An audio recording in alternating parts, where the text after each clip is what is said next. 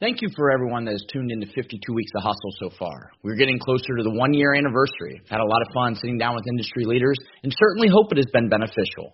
In addition, thank you for all the support you have provided on the book that was recently published, Hustle Your Way to Success in Sports Sales. It's a playbook to being elite in the sports business industry. Whether you're looking to get in this business or you already are, you're looking to continue to grow your career, I believe this book can be beneficial for you. Paperback, ebook, and audiobook are now available. Check out 52weeksofhustle.com. Thank you in advance and enjoy this week's episode.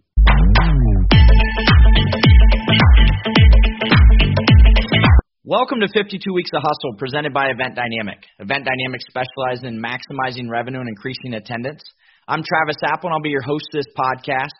I've been fortunate to spend my entire career in the sports sales industry, and I wanted the opportunity to give back to those individuals that want to get in this business, and for those individuals that are in this business that want to continue to excel at an elite level. For those of you who know me, hustle has always been important, hence the name. Each week, I'm going to have the opportunity to sit down with industry professionals to talk about their career path, what it takes to be successful, and ultimately a few key takeaways for you to apply to your everyday. Without further ado, our guest this week. What is your favorite sports team? Imagine growing up near your favorite team and then end up landing an internship, and 35 years later, you're still with the same franchise. Our next guest was able to live the dream and has had a very successful career. As I'm excited to have Joe Strome, Vice President of Ticket Sales for the St. Louis Cardinals. Joe, welcome to the show. Thanks for having me on, Travis. Joe, I'm certainly excited for our conversation today and looking forward to hearing all the advice you have for the listeners. So let's start where we kicked it off. You grew up in a small town outside of St. Louis of just 3,000 people. You were one of 7 boys. So what was the competition like growing up? Oh, boy, that was a competitive nature. I grew up there. It's a small town, Marshall, Illinois, about halfway between here and Indianapolis, a farming community. I was number 6 of 7.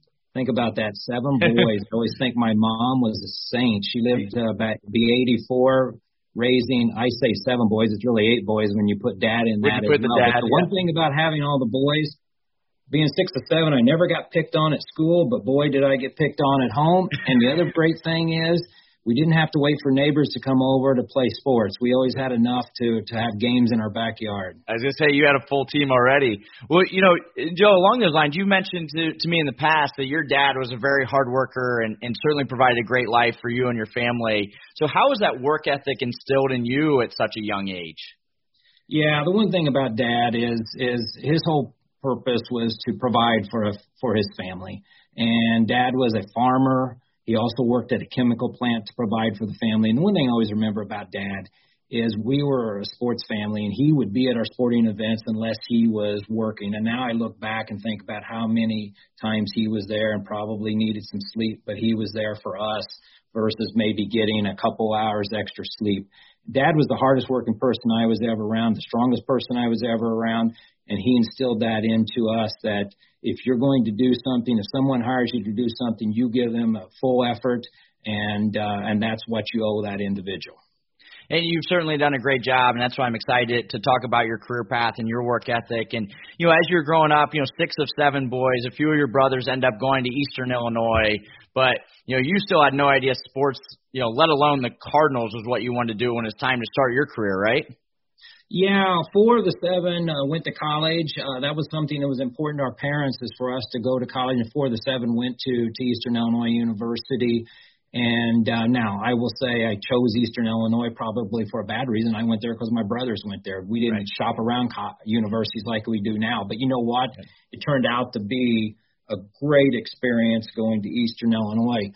I wasn't for sure what I wanted to do. I thought going in maybe teacher, coach, but it really came down to there was a key article in the USA Today that probably changed my career path. I remember meeting with my advisor, and I had a wonderful advisor, and it was like my sophomore year, what do you really want to do? And I said, here's an article I just read about working in the business of sport, and it was talking about, at that time, there were only 4 universities that were offering it. I may be missing one here, but I think it was Ohio University, UMass.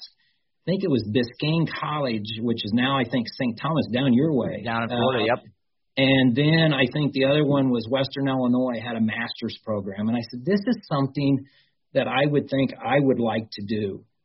Well, Dr. Hart, my advisor, said, you know what, we can look at doing something like this and basically build you a customized degree and a customized path. But what I'm going to do is introduce you to the associate athletic director here at Eastern Illinois and see if you can work in the athletic department your junior and senior year to kind of learn the business. And I was very fortunate. She introduced me to the associate athletic director. And my time there was really wonderful because I was fortunate in the fact that we had a young athletic director. He went on to be an athletic director at Miami of Ohio, at Temple, at Memphis. We also had two young marketing executives. One of them went on to be a longtime athletic director at Slippery Rock, just retired. We also had another young executive that went on to be an associate AD at Clemson. He has since retired. And then we had two longtime associate athletic directors that worked their entire career at Eastern Illinois. So I was fortunate to be around these individuals and really learn what's going on behind the scenes in a mid-major athletic department. It was about 12,000 people at Eastern Illinois. So I was very fortunate during that time period. So certainly, kind of on the listener's advice, right? It's the value of surrounding yourself with the right people that are going to teach you the ropes. And what are some key learnings that you took when around some of those very successful people? Well, I think the key is just observing what they did day in and day out, and then doing whatever they asked me to do it.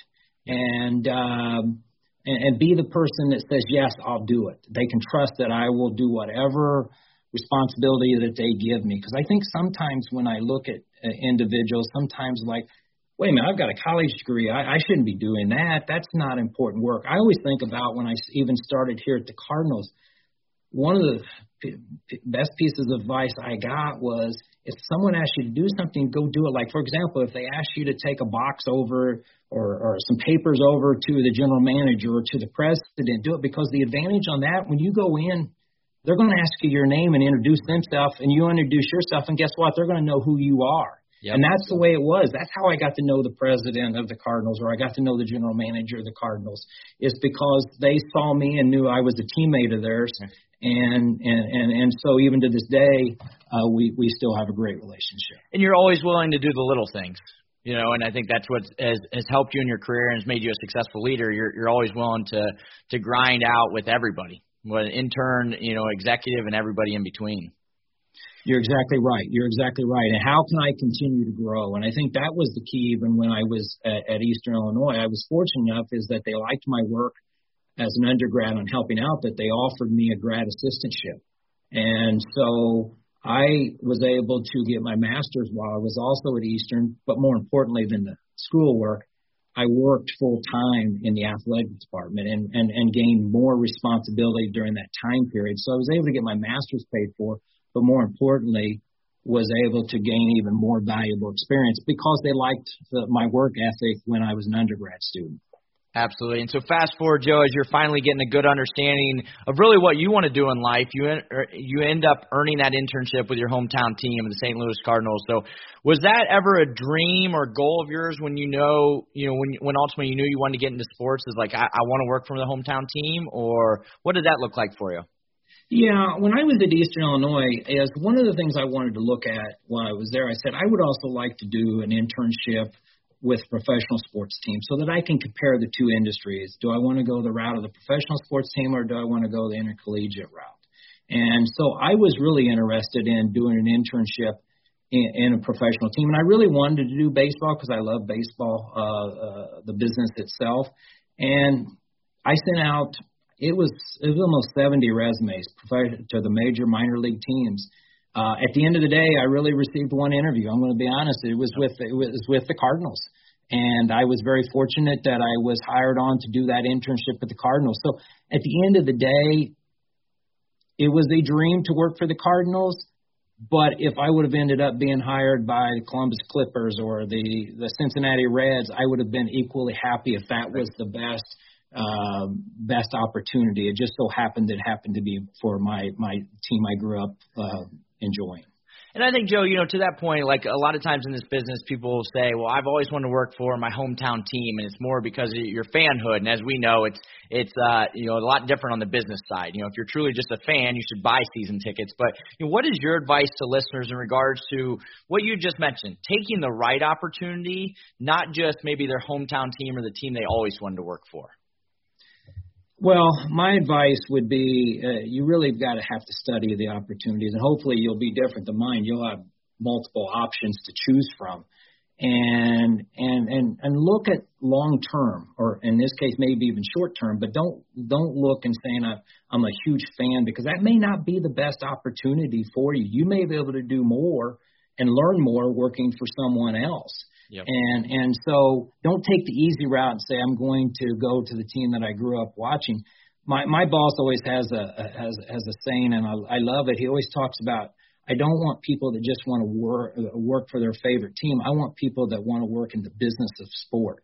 And what he means by that is I want the person that wants to reach out, shake hands with people, although not right now, but reach out and shake hands with people, making sure that they have a great experience when they come to the ballpark.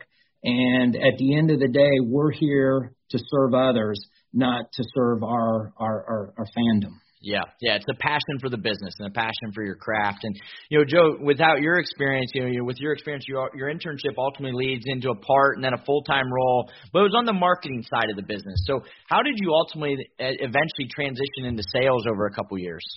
Yeah, I started out. I did an internship in the marketing promotions department.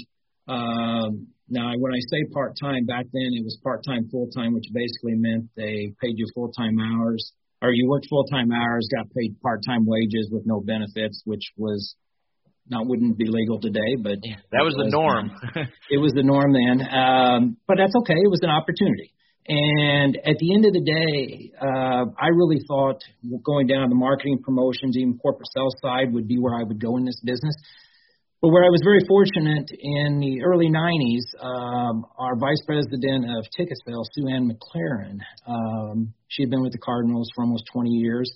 Well, she was leaving the Cardinals to join the Rockies when they were an expansion team and set up their ticketing department. And the decision was made to take her duties and put it and expand it among 3 people. And I was fortunate enough to be asked to be the director of group sales. And I was at a younger age. I think I was 27 or 28 at the time. So it was a little bit of a risky organization to do that. And I was very fortunate that I was given that opportunity. So again, it was one at the time. It took someone that I thought would be here her entire career, like Sue Ann, yep, to take a leap of faith and go to an expansion team. And Sue Ann's still with the Rockies to these days. Yeah. And so as you started your kind of new career journey now on the sales end of things, what were some key learnings early on that even today you're still applying to your day? Well, I think it was even more from a leadership standpoint. I remember my boss at the time said, here's going to be your challenge. It's not going to be the day-to-day activity of selling. Your challenge is going to be managing the staff. And guess what? That challenge is going to be there 10 years from now, 20 years from now, 30 years from now. And I look back now and realize that I wasn't the best at managing people at the time. I learned an awful lot. I know when I first went into managing it from a leadership standpoint, thinking, okay, everyone's the same. Everyone needs to be managed the same. I was managing them as if I was managing myself, which is the worst thing you can do. Mm-hmm. Yep. And I learned quickly that each individual has a need, and you've got to understand what they're really good at and what their challenge and where their challenges are. And if we can get the best out of each individual employee, you're going to have a really, really strong department. And I think that's what a lot of early leaders, and I know myself included, struggled early on in leadership, right, is like managing people to try to like how you would manage yourself, but truly understanding everybody's different. But if you can get everybody rowing in the same direction, you're going to have a lot of success as a team. And, Joe, looking back at those early years, I'm sure you never dreamed you'd spend the next 35 plus years with the same organization. And you've had some amazing experiences. You've moved into a new ballpark, which we'll talk about. You've won the World Series a few times, which we'll certainly hit on, and went through an ownership change and much more. Looking back at it, what has been your best memory? Yeah, you're exactly right. I didn't expect to be here 35 years. I told everybody when I first started working here, maybe 5 years if fortunate would be 10 years. It just doesn't happen in the business. Now, we're fortunate that we've had great ownership over the years with Anheuser-Busch and now with the DeWitt family and his partners. We've been very fortunate. But when you're looking at a couple of great memories that I have, it's actually two. And actually, I hear a lot of times on your podcast, I've heard people, it's usually about winning. But I'm going to give you one at the first, which was a great experience. But we actually lost. And here's why. In 2005 was the last year of Busch 2. We called it Busch 2 because Old Sportsman's Park was Busch 1. The second was Busch 2, current's Busch 3. Busch 3, yep. And that was the series where we were playing the Astros. We had home field advantage. We played the first two games here, and then the next three were in Houston. And if we recall, it was Game 5, and we were actually losing going into the ninth inning. And that was the game where Albert Pujols hit the home run for the bomb off of Brad Lidge. And the exciting part about that is it allowed us to come back to Busch Stadium for one final game. Now, we thought we could still win and really was hoping for, but Roy Oswalt was pitching for the Astros in Game 6 and had other thoughts, and you knew about halfway through the game that we weren't going to win the game. But you had that last game, that last memory, and that was important to me because Busch 2 was not only where I first worked, but it's also where I became a fan of Major League Baseball and of the Cardinals. So there were so many memories in that stadium. They kind of compiled into one, yeah. And so you had that one last visit that you knew when you left that this was going to be your final time to watch a game in that stadium. So that was a pretty neat memory. Even though we lost, it still was a neat memory having that final game. And there, the other one does involve winning, and it was in 2011, Game 6, the David Freese game. Yeah. Where we twice, meaning the Cardinals twice, were one strike away from losing the World Series and came back and won that game. Won it. Yep. One of the most, the most exciting atmosphere that I've been around. But, as great as that Game 6 was, if we don't win Game 7, Game 6 isn't as great a memory. And they came back and won Game 7. So that was one that those are probably my two favorite moments in working for the Cardinal organization.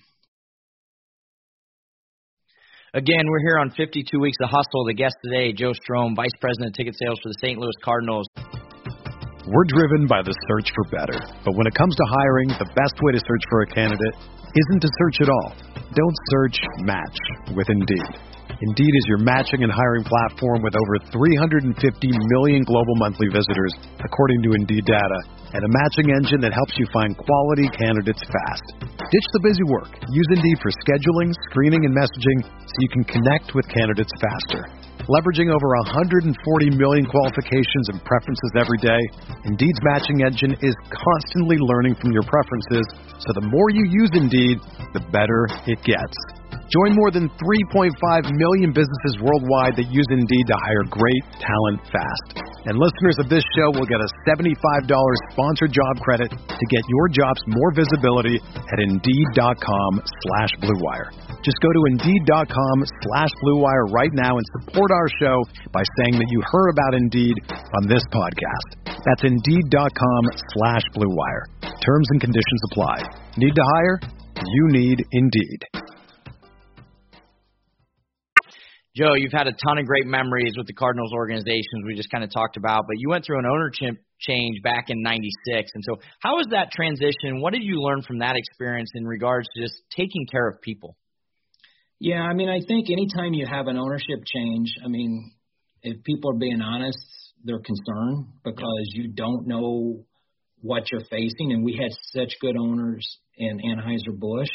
And so you're always worried that is the new ownership going to just basically clean house and start from scratch. We were very fortunate that Bill DeWitt and his family and his partners that purchased the team liked what they had in place, and they kept president in place, and the entire business structure what remained the same. Now there were differences because we were corporately owned before, where now we were individually owned. Yeah, more private. When we were corporately owned, it was all about selling beer at Anheuser-Busch, not winning World Series.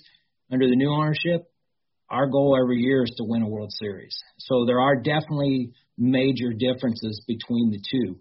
And so at the same time, I think the fan base had the same concern is, what are the new owners going to do on owning this team? Well, it's turned out to be one of the top blessings in Cardinal history is the DeWitt family purchasing the team in 1996.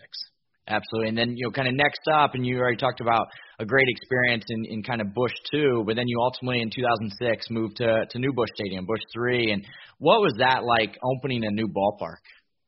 Yeah, and I think it's something that everyone's is really thrilled to be a part of. Now, ours was kind of unique here in the fact for two reasons. Number one, we privately financed the new stadium, which most of them were publicly financed. And so we really started selling the new ballpark 5 years prior to moving in. And the key factor on that is we had, as part of the financing, had to have 10-year commitments on at least 30 suites 5 years out.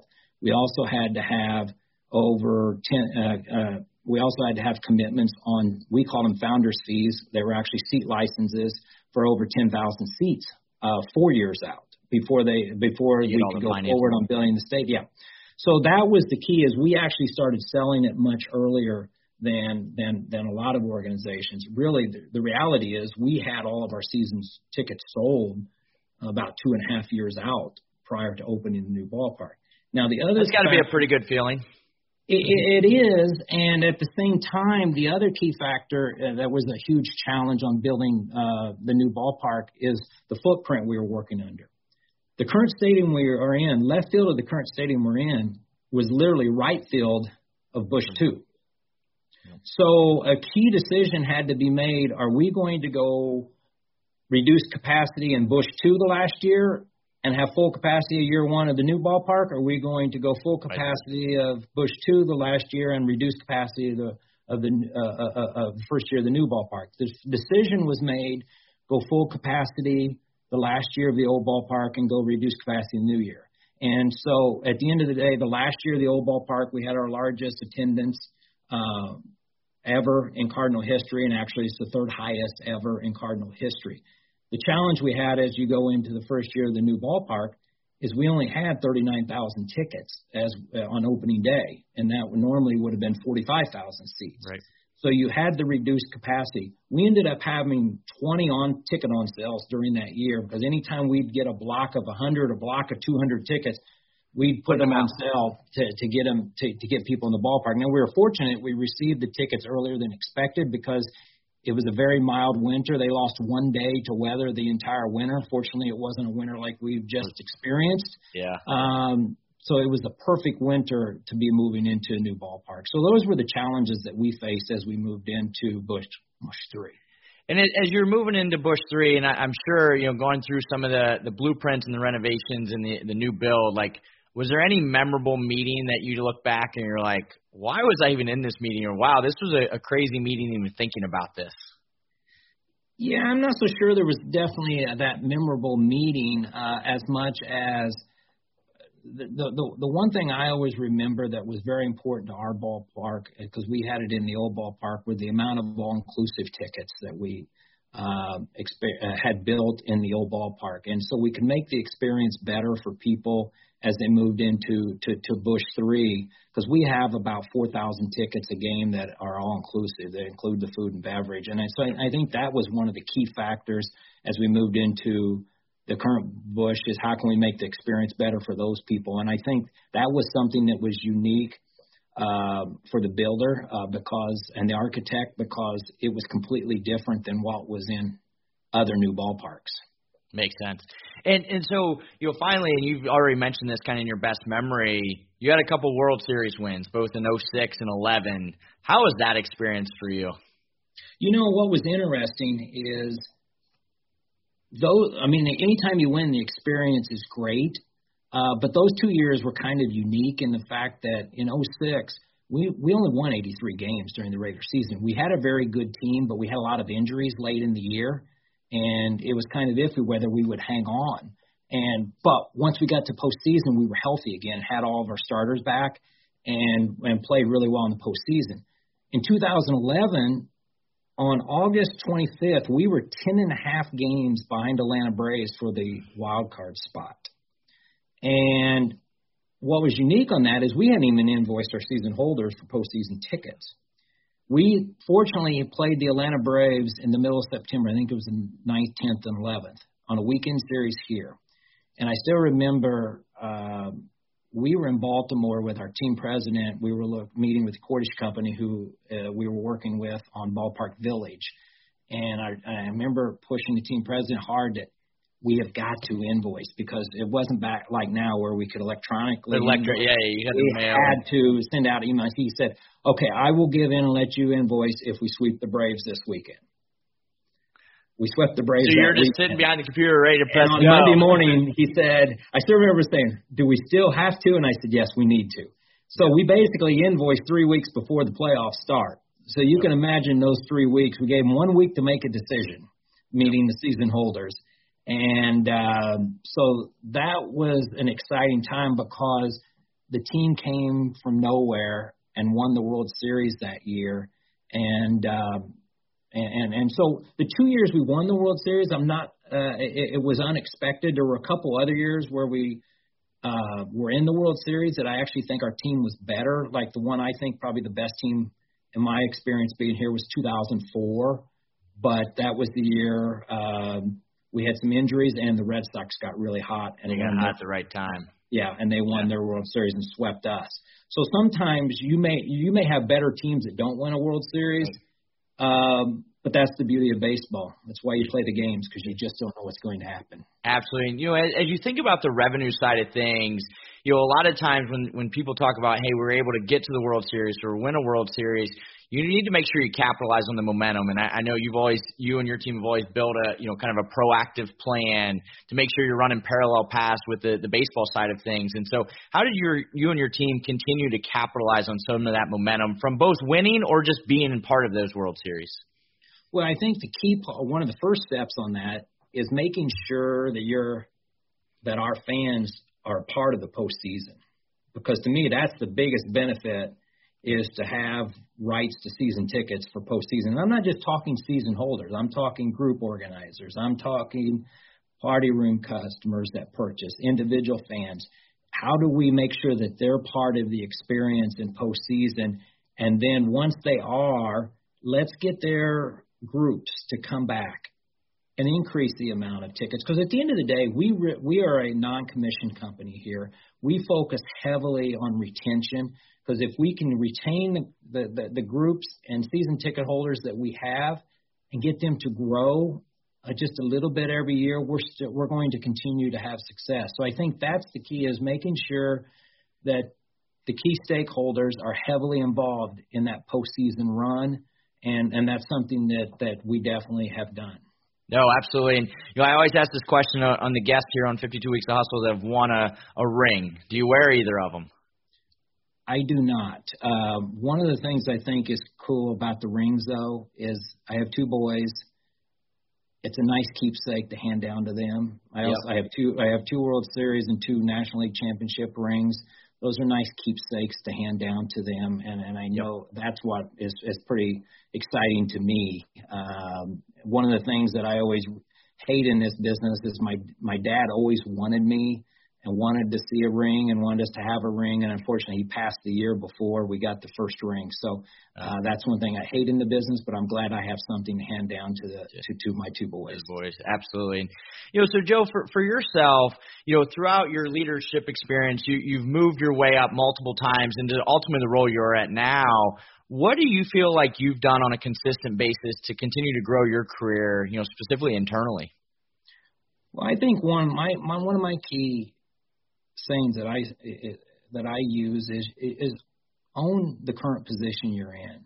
I think so many people go into any business and they want to be a director, they want to be a vice president right away. I mean, I always say I've never seen a president hired out of college. I mean, You've got to work your way up to that position. So if you're an intern, be the best intern they have. If you're an account executive, be the best account executive that the organization has. Don't worry about the next position. I think too many people worry about the next position.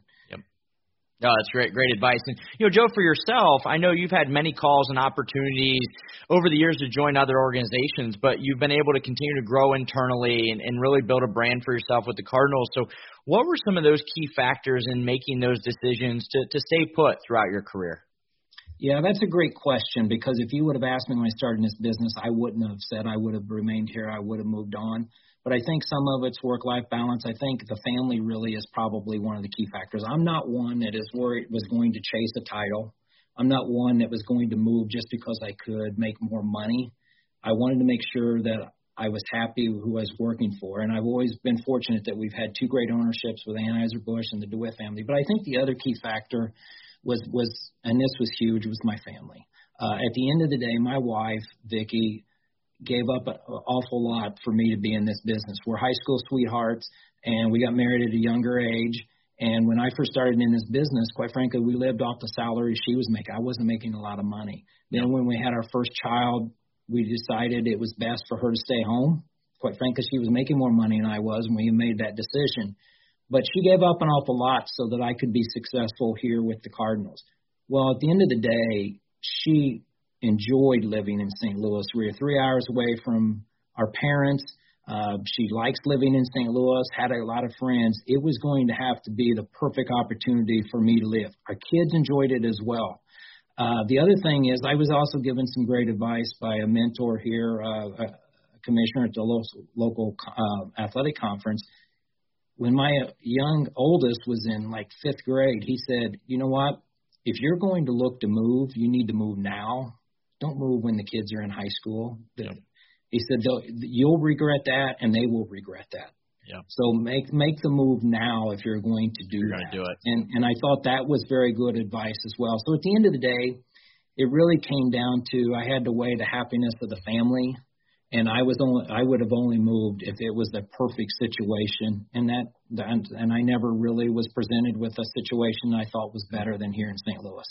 No, you mentioned, and certainly being successful both personally and professionally, and both your kids end up going into the sports business. As one is a basketball coach, one's a strength and conditioning coach. Did you ever hope they would directly follow in your footsteps in the sales route, or you just kind of always knew they'd probably be in the sports route? Here's my advice I gave my kids and I would give to anyone. Follow your dream. Whatever your dream is, follow it.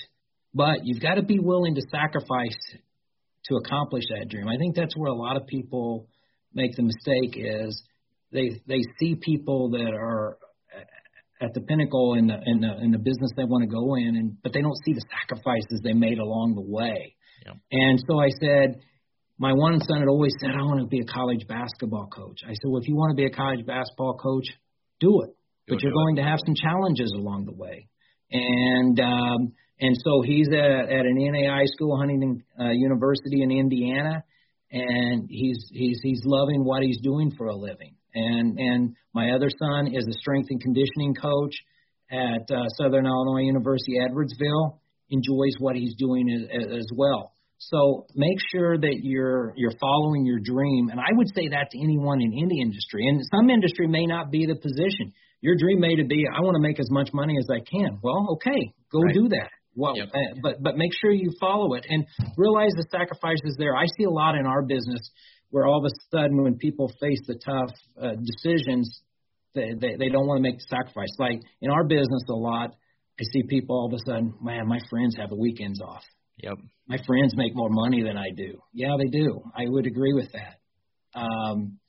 Are they going to be happy in their position 10 years from now? The answer may be yes. If it is, and that makes you happy, then go that direction, and I'll help you get any position you can. And I'll support you every step of the way. Yeah, if you think this is best for you, I'll also help you in this business as well. You've always done a great job of giving back and helping people regardless of what they want to do, but you also find time to immerse yourself in the community as you're heavily involved in Fellowship of Christian Athletes. And why is that important to you, Joe? The Fellowship of Christian Athletes is one that I've served on the board at certain times. I'll support heavily financially.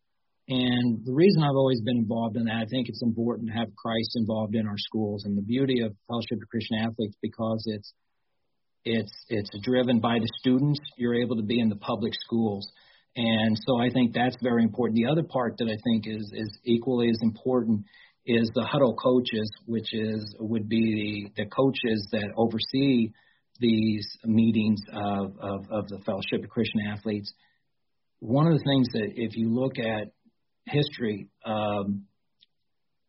a lot of times a coach is the most influential person of any of athletes. Sometimes it's even more influential than you would have for the parents. Yep. And so anything that can help these young students grow as individuals and be better citizens, that's why I think it's heavily involved. That's why I want to be involved with that type of organization as well. No, that's great. As we've discussed throughout here, the podcast, you've spent over 35 years with the St. Louis Cardinals and a ton of great experiences. And as you look back, what's been the most rewarding part of your experience? What's rewarding about this business, and it's something that I really noticed even more this year, it's the people. And one of the things I really missed this year is not being around people here at the ballpark. And it's our fellow workers, our team, but it's also the fans. And the beauty of working in sports, especially ticket sales, is the diversity of people you're dealing with. I mean, I sit here and you may be dealing with the CEO of a company one day, or you may be dealing, and this is a true experience, an 80-year-old nun that's organizing a group outing that became a really close friend of mine until she passed away at 95. And I'm not even Catholic. I mean, at the end of the day, we became really, really close. Yep. And that's what's the coolest. Everybody is an expert on baseball. It's the only thing where you can have the CEO of a company and a janitor get on an elevator, and they're both experts. They have something to talk about. Yep. And it can bring a community together. And that's what I missed, is not seeing the people here at the ballpark and this past year. And that's what I love about this business. And this business certainly starts and stops with the people, that you surround yourself with. But again, whether it be coworkers or customers. And so, Joe, this has been great. Awesome to hear a career journey that went from intern to the executive team. And so to close it out, I like to put our guests on the Hustle Hot Seat. So you ready for this? Absolutely. All right. What did you name your first car? It was the Black Beauty, because I got my first car when I was in college. It was a black Chevy Celebrity with 75,000 miles, and at least I had something to drive, and I drove it for 5 years, but it was my first car, and I was glad to have it. Nice. Did you name it anything? Black Beauty. That's what it was. Black Beauty. There it is. Nice. And if you had to eat one meal every day for the rest of your life, what would it be? Well, this is going to be very boring, but I could eat a hamburger and French fries every day. And what's interesting, I love hamburgers. I could give up other red meat. My dad would hate to hear say that, since I grew up on a farm. I could give up other red meat. But I love a good old hamburger. And what's strange about it, I only eat French fries with hamburgers. I won't eat it with anything else. And so give me a good hamburger and French fry, and I would be happy. Well, sticking to the food, if you could have dinner with one person, who would it be and why? Okay, that's a good question. I mean, I would say I'd love to be able to have dinner with my dad again. But the other one I would also say, if we want to look from a other figure in the past, I'm a huge college basketball fan. And I would say John Wooden would be one that I think would be very entertaining, one of the greatest leaders of all time. And I think that would have been one enjoyable dinner. Yeah, no, I would have loved to have been a server at that table as well. But, Joe, to close it out, what are 3 key takeaways you'd give every listener to be in your shoes one day? Well, I think there's 3 that I would put on that. I think number 1, follow your dream. What do you want to do? What do you want to do 10 years from now? What do you want to do 20 years from now? And follow that dream. So there's going to be a lot of people tell you can't reach the dream, but you can, and follow your dream. The second one, own your current position. Be the best at what you can be in that current position and own it. And the third one, and this is something that I sign on my kids' birthday cards every year, do it the right way. Don't cut corners in anything in life. Do it the right way, I think, is so key. And unfortunately, there's a lot of people that don't do things the right way, and there's a lot of organizations that don't do things the right way. But don't be part of that. Do everything the right way. Joe, great advice. Couldn't agree more. To your point, you've mentioned a couple times in this podcast, following your dream. If it's something you want to do, go do it. Find a way and, dominate your day, owning that current role and doing it the right way. Couldn't agree more. And Joe, thank you so much. It's been a pleasure talking to you, and I really appreciate your time and expertise today. Travis, thanks for what you do, and I appreciate it, and continued success. Thank you so much. Again, this is Travis Apple, and thank you for listening to 52 Weeks of Hustle presented by Event Dynamic. Please be sure to follow the podcast and watch on YouTube. We're also on Twitter and Instagram, so follow us at 52 Weeks of Hustle. We'll be back next week with another industry leader. Have a great week.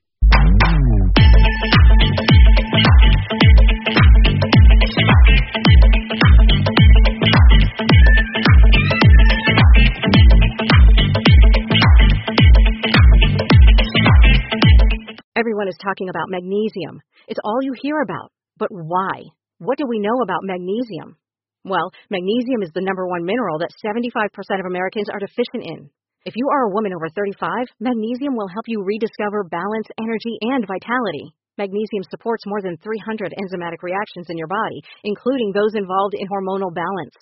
From functional medicine doctors to mental well-being and female hormone experts, we all know that magnesium is the one mineral to improve all aspects of well-being and health.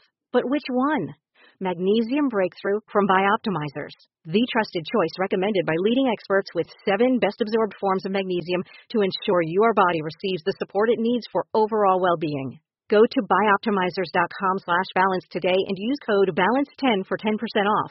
Support your journey to wellness at bioptimizers.com/balance.